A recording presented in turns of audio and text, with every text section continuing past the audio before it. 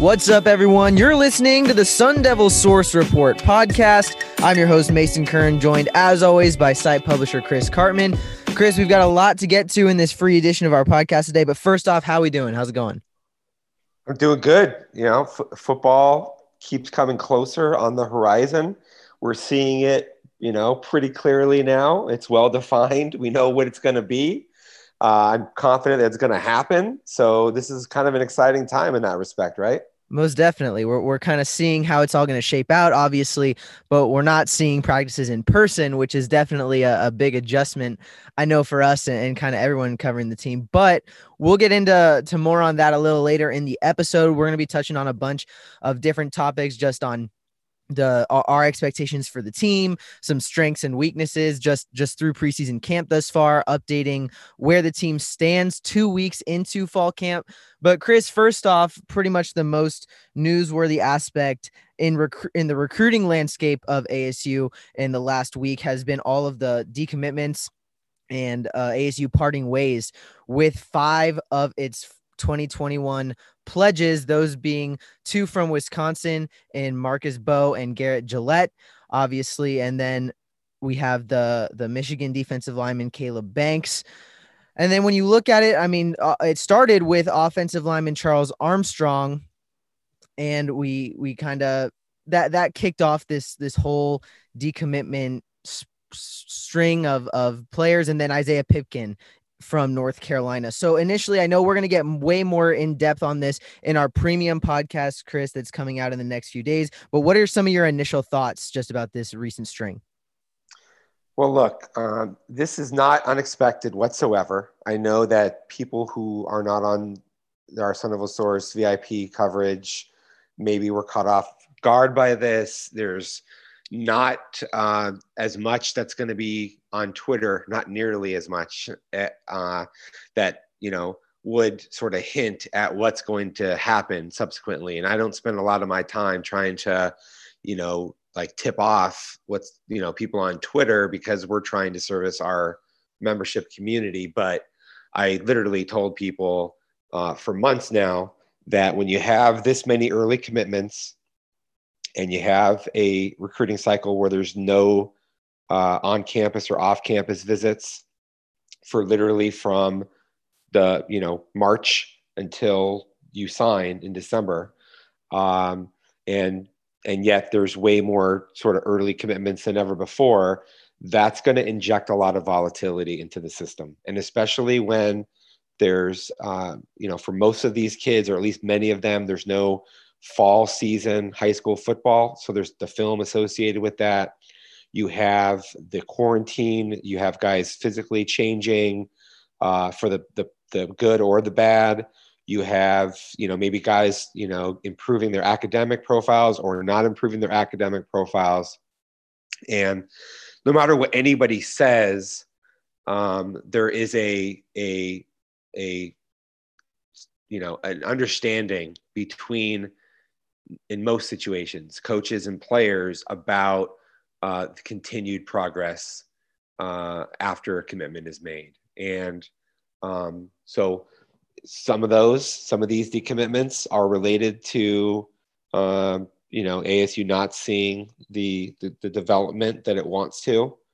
And probably in some of the cases, ASU took commitments from guys that were marginal, and realized that later on that it probably was going to be able to get better recruits. And that's the key thing here, Mason, as we'll get into, as you said, a lot more in the premium podcast. But this is not a sign of ASU recruiting weakness. Okay. It's actually the opposite of that. This is the best ASU football recruiting staff in at least, I would say, going back to the 90s, Bruce Snyder early on in his tenure. So we're talking like 30 years or something like that, 25, 30 years. And so what's happening here is not like, kids fleeing ASU whatsoever. It's more that there are a finite number of scholarships that's even been made smaller due to ASU blue shirt decisions. And we can get into that in the premium also, that has created a smaller number of options. And ASU is, when it had over 20 commitments in September or whatever it was, and they were still recruiting a bunch of guys, you knew that there was going to be this sort of thing that was going to happen. So look, if you don't want to like get super into it, the details, and you're just a more casual fan, listen to our podcast and you like what you get from that, that's totally cool. But sort of the main takeaway would be, this is not some sign of real big systemic problems with ASU recruiting. But if you do want more info and all the details from Chris, and why wouldn't you? Make sure you subscribe to the site, and you'll get in our Devil Sanctuary forum. You'll get all the scoop, and you'll also get to hear our premium podcast where we're going to be talking about this a lot more in depth. So make sure you get a clue, get in there, and you'll be in the know, as we like to say. But Chris, we'll kind of move on to just kind of the team in general now. Obviously, 2 weeks into preseason camp, as I said. As we're recording this on Saturday, October 24th, the team is doing their mock game day in the stadium today. So we'll obviously kind of learn more on how that went and have subsequent reporting. But so far through 2 weeks, as I mentioned before, haven't been there in person. So it's been a lot different. First off, just how has it been for you covering it this way? It's frustrating. It's all of the years of experience that lead to your ability to assess what's going on and really make some confident sort of analysis and predictions about the team. And when you're not able to do that, you have to rely on what others are saying, and you have to sort of filter everything that you hear from everybody else based upon their tendencies for optimism or pessimism, or even being even keeled. And there's just no substitute for being able. Football is a very complex thing, extremely complex, and with so many moving parts, so many different sort of related sort of things that impact the way that you would feel about particular things, and you kind of have to see that. So I haven't been happy, put it that way, but we're doing the best we can, and I think that there is some advantage in that, we have good resources and connections to people in and around the program. And so I think that we're getting probably a clearer picture of what actually is transpiring inside their preparations than you're going to also, be able to find out anywhere else. So we're making the best of it, and I think it's okay. It's been fine given the circumstances. But man, I really do miss being out there every day and being able to evaluate what's going on. I don't mean this like, as like a pat on my back or whatever, but I've spent, I've probably watched more ASU football practices than anyone in the last 15 years than maybe Mark Brand, ASU's media relations director. A lot of the media members who cover the team, they actually don't go to a lot of the observation portions of practice, especially when the season is ongoing. And then a lot of them they're newer to the jobs, or they have, moved from one outlet to another outlet, and things have been different. And so this is the first year really since like 2005 where I've basically like gone to 95 or more % of everything from then till now that we were allowed to. And so it's not fun. It's not good. It's obviously there's way bigger problems that we have in that, people and their families are dealing with related to COVID and the economic situations around COVID. Even more impacting than even, probably the health situations of people. So I feel more badly, of course, for everything else that's happening, but just from a doing my job and wanting to be good at it and loving what I do standpoint, and that part of it in particular, it has been pretty frustrating. Right. Just kind of grateful that football is still happening. Obviously, plenty of games going on college football Saturday today. but the Pac-12 still a couple weeks away. They kick off, at least ASU kicks off at USC on November 7th, and their preparations for that game have obviously been leading up to playing in the Coliseum and everything. Have your expectations, Chris, changed at all? I mean, even though we haven't been able to observe anything, just from the info we have been able to collect, and you based on your analysis and kind of projections, have your expectations changed at all in the last 2 weeks? I would say no. I think the concerns that were there are still there. And the things that are good are, they still look good for ASU. I will say I saw like there was an 11-point or something spread in that game that Right. first came out. And I think that's too much, especially when you don't have a home fan crowd advantage. I haven't like looked at this empirically across the country, but my sense is that the home teams are given a 3-point edge or whatever conventional wisdom suggests. And I think there may be too much of a advantage given to home teams, maybe a point or two or more, that shouldn't probably be there, just given that these games are not going to have a significant home advantage, and especially when there's not really a big weather change, I would say. So I don't think that this warrants an 11-point spread. Of course, they're just trying to get the equal money on both sides of the line. So that's really all their effort is about. But and maybe more money will bet on USC. But no, I think that this game is one that ASU should be able to be close in throughout. The defense is very experienced at this point, even though they're changing schemes, and the secondary and at linebacker, they're solid. They have some questions up front, especially at defensive end. I think those are not quite as big of a deal when you're playing against an air raid team like USC.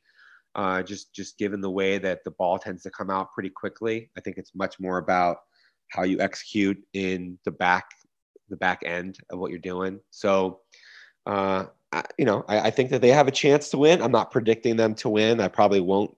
I haven't made an actual game prediction yet. That won't come until game week, but I probably won't predict ASU to win, more so because of concerns on ASU's offensive line, maybe defensive end, pass rush capability overall, whatever. But I think the expectations that I have for the team, when I said that, my Pac-12 media poll vote was ASU second in the South, thought they'd probably finish 4-2 in their 6 games before the 7th, game that everybody's going to play. And I'm still sort of on that same trajectory.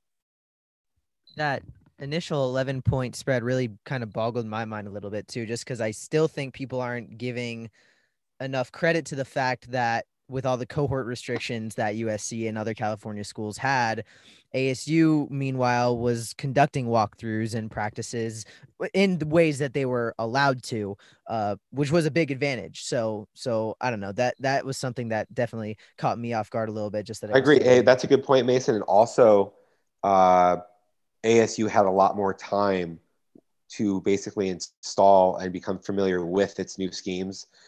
We talked about this in the past, but there's those are both advantages. And then also USC will not have seen ASU film of its offensive or defensive scheme. So they have to go back and watch Boise State for Zach Hill. They have to go back and watch like Marvin Lewis, with the Bengals or whatever. Yeah, exactly. And that makes preparations tougher. And those are things that I think that, definitely, are advantages for ASU.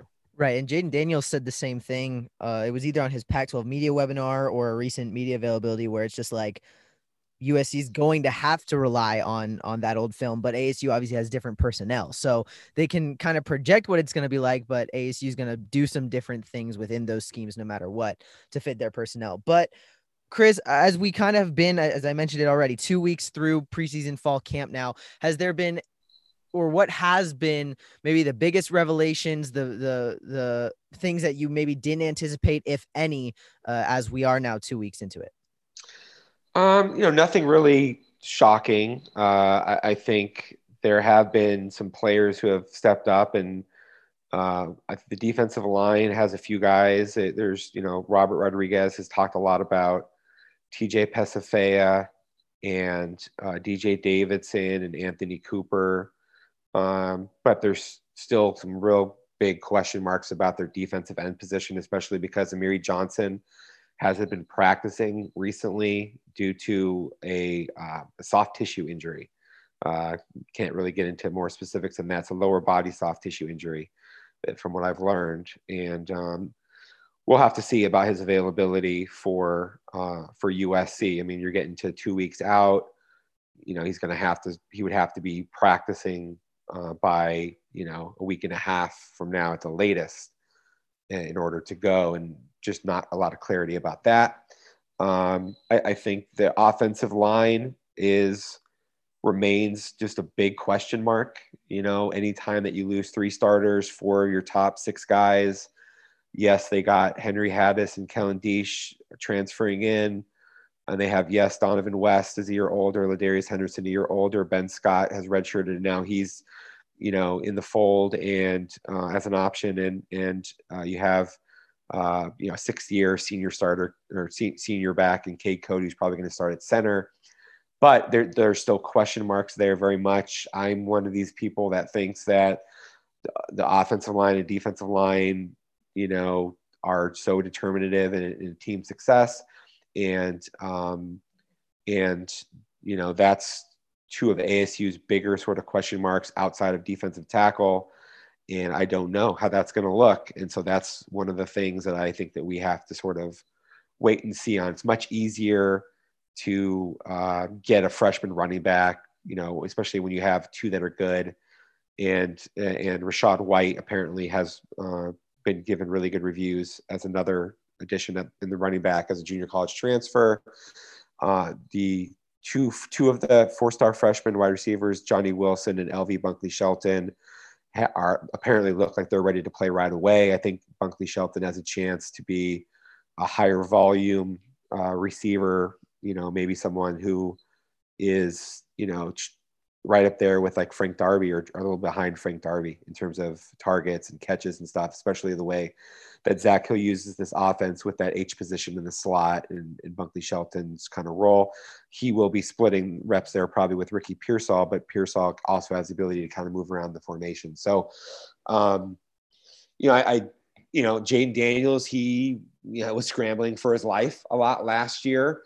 I think this offense with Zach Hill, they're more comfortable going with a lot of 12 personnel or even 22 personnel, just 2 tight end essentially looks, H-back and an inline, or, some sort of configuration that gives you more blocking options, wing back and those types of things to help sort of chip on pass rushers.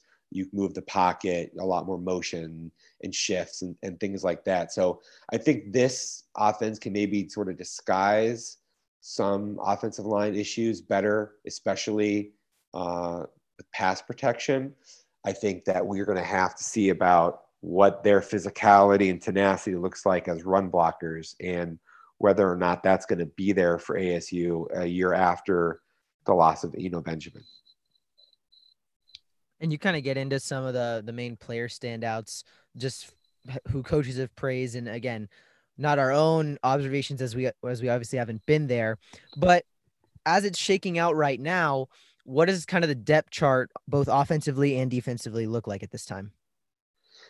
Well, Jaden Daniels is backed up by Trenton Bourguet, probably. The offensive, at running back, you have just all 3 guys are still getting first and second team reps, and so that's not decided in any kind of a way. The wide receiver positions, you have Frank Darby starting at X. At H, you have Ricky Pearsall battling LV Bunkley Shelton. You have at Z, Johnny Wilson is battling Jordan Porter. And some of these guys, especially Ricky Pearsall, have the ability to play multiple positions. We may see like Pearsall play some X, depending on how Andre Johnson sort of develops. We may see him play some Z. We may see Bunkley Shelton play some Z, from what I understand, with Pearsall at H. The offensive line, I think, it's Kellen Diesch And Donovan West, Cade Cody, and Henry Hattis are 4 starters. The right tackle position has been between Ben Scott and Ladarius Henderson. We thought maybe there would be a chance that Hattis might kick out to tackle and somebody else will play guard, but it doesn't look like that's going to happen. Case Hatch, we know, is like their H-back / fullback type player. Curtis Hodges is more of the route running capability. Tight end, flex option, can play some inline.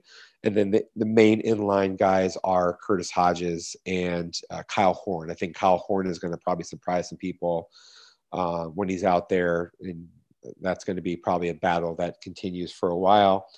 On defense, you have, I think, DJ Davidson and TJ Pesafea locked in at that nose and the 1-2. You have Jermaine Lole is going to start at 3 technique. Behind him, there's, some sort of a battle going on apparently between Stephon Wright and Anthony Cooper. Cooper, somebody who also can move outside and play end, maybe even inside on some passing downs. When you take a nose tackle off of the field, you put those 2 guys together. Amiri Johnson and Tyler Johnson are probably the starters at the end positions when Amiri Johnson's healthy. Amiri Johnson being off the field means that maybe it's Shannon Foreman. The guys behind them, the Michael Matuses and Stanley Lamberts, to me, those are probably more role type guys that we'll see. And remember, against certain schemes, ASU may take a defensive lineman off the field against like air raid stuff. And linebacker, you have 3 starters locked in: Merlin Robertson, Darian Butler, Kyle Soley. Behind them, I think there's an ongoing sort of a battle. Jordan Banks is probably going to play behind Merlin Robertson. You have Connor Soley, who moved from the Tillman safety position to play linebacker. He's an option inside. And then there's a couple other freshmen that I think are, kind of battling at the linebacker position, and not sure like either one of them will play too much, but Caleb Banks and Will Schaefer, and then Elijah Juarez, he might have to, really kind of start making a push, so that he doesn't fall behind anyone who's a class below him. In the secondary, of course, Chase Lucas and Jack Jones are going to be starting corners.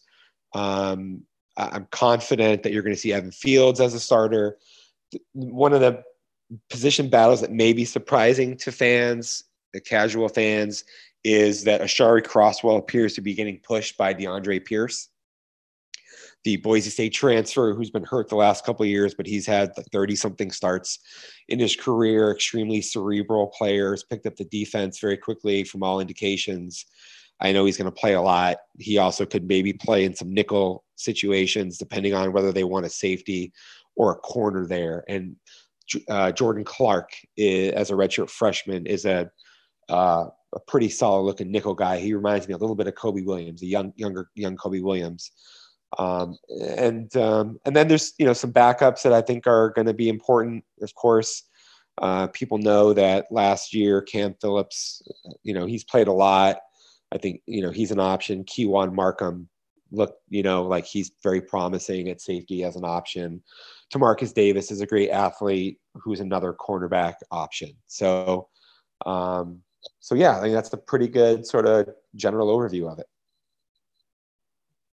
And you mentioned a few guys there just in line to get into some game action, maybe not start, but play a role this year. And that kind of leads me to ask, are you surprised by any of those that coaches have been impressed by, the Andre Johnsons of the world, the Anthony Coopers of the world, and their potential role and impact on this year's team? Well, I mean, what I would say is I liked Andre Johnson and Anthony Cooper out of high school. They weren't like surprising, like why did ASU take these guys? In fact, I think I told the story in the sanctuary on our board about Andre Johnson really balled out at an ASU camp. And I was like out there just basically telling everybody, hey, like this dude can play in the Pac-12. Like it's pretty clear. So 6'3", he's 200 pounds, smart kid. What I liked about him is they had really good composure and poise, catching the ball down the field with good hands.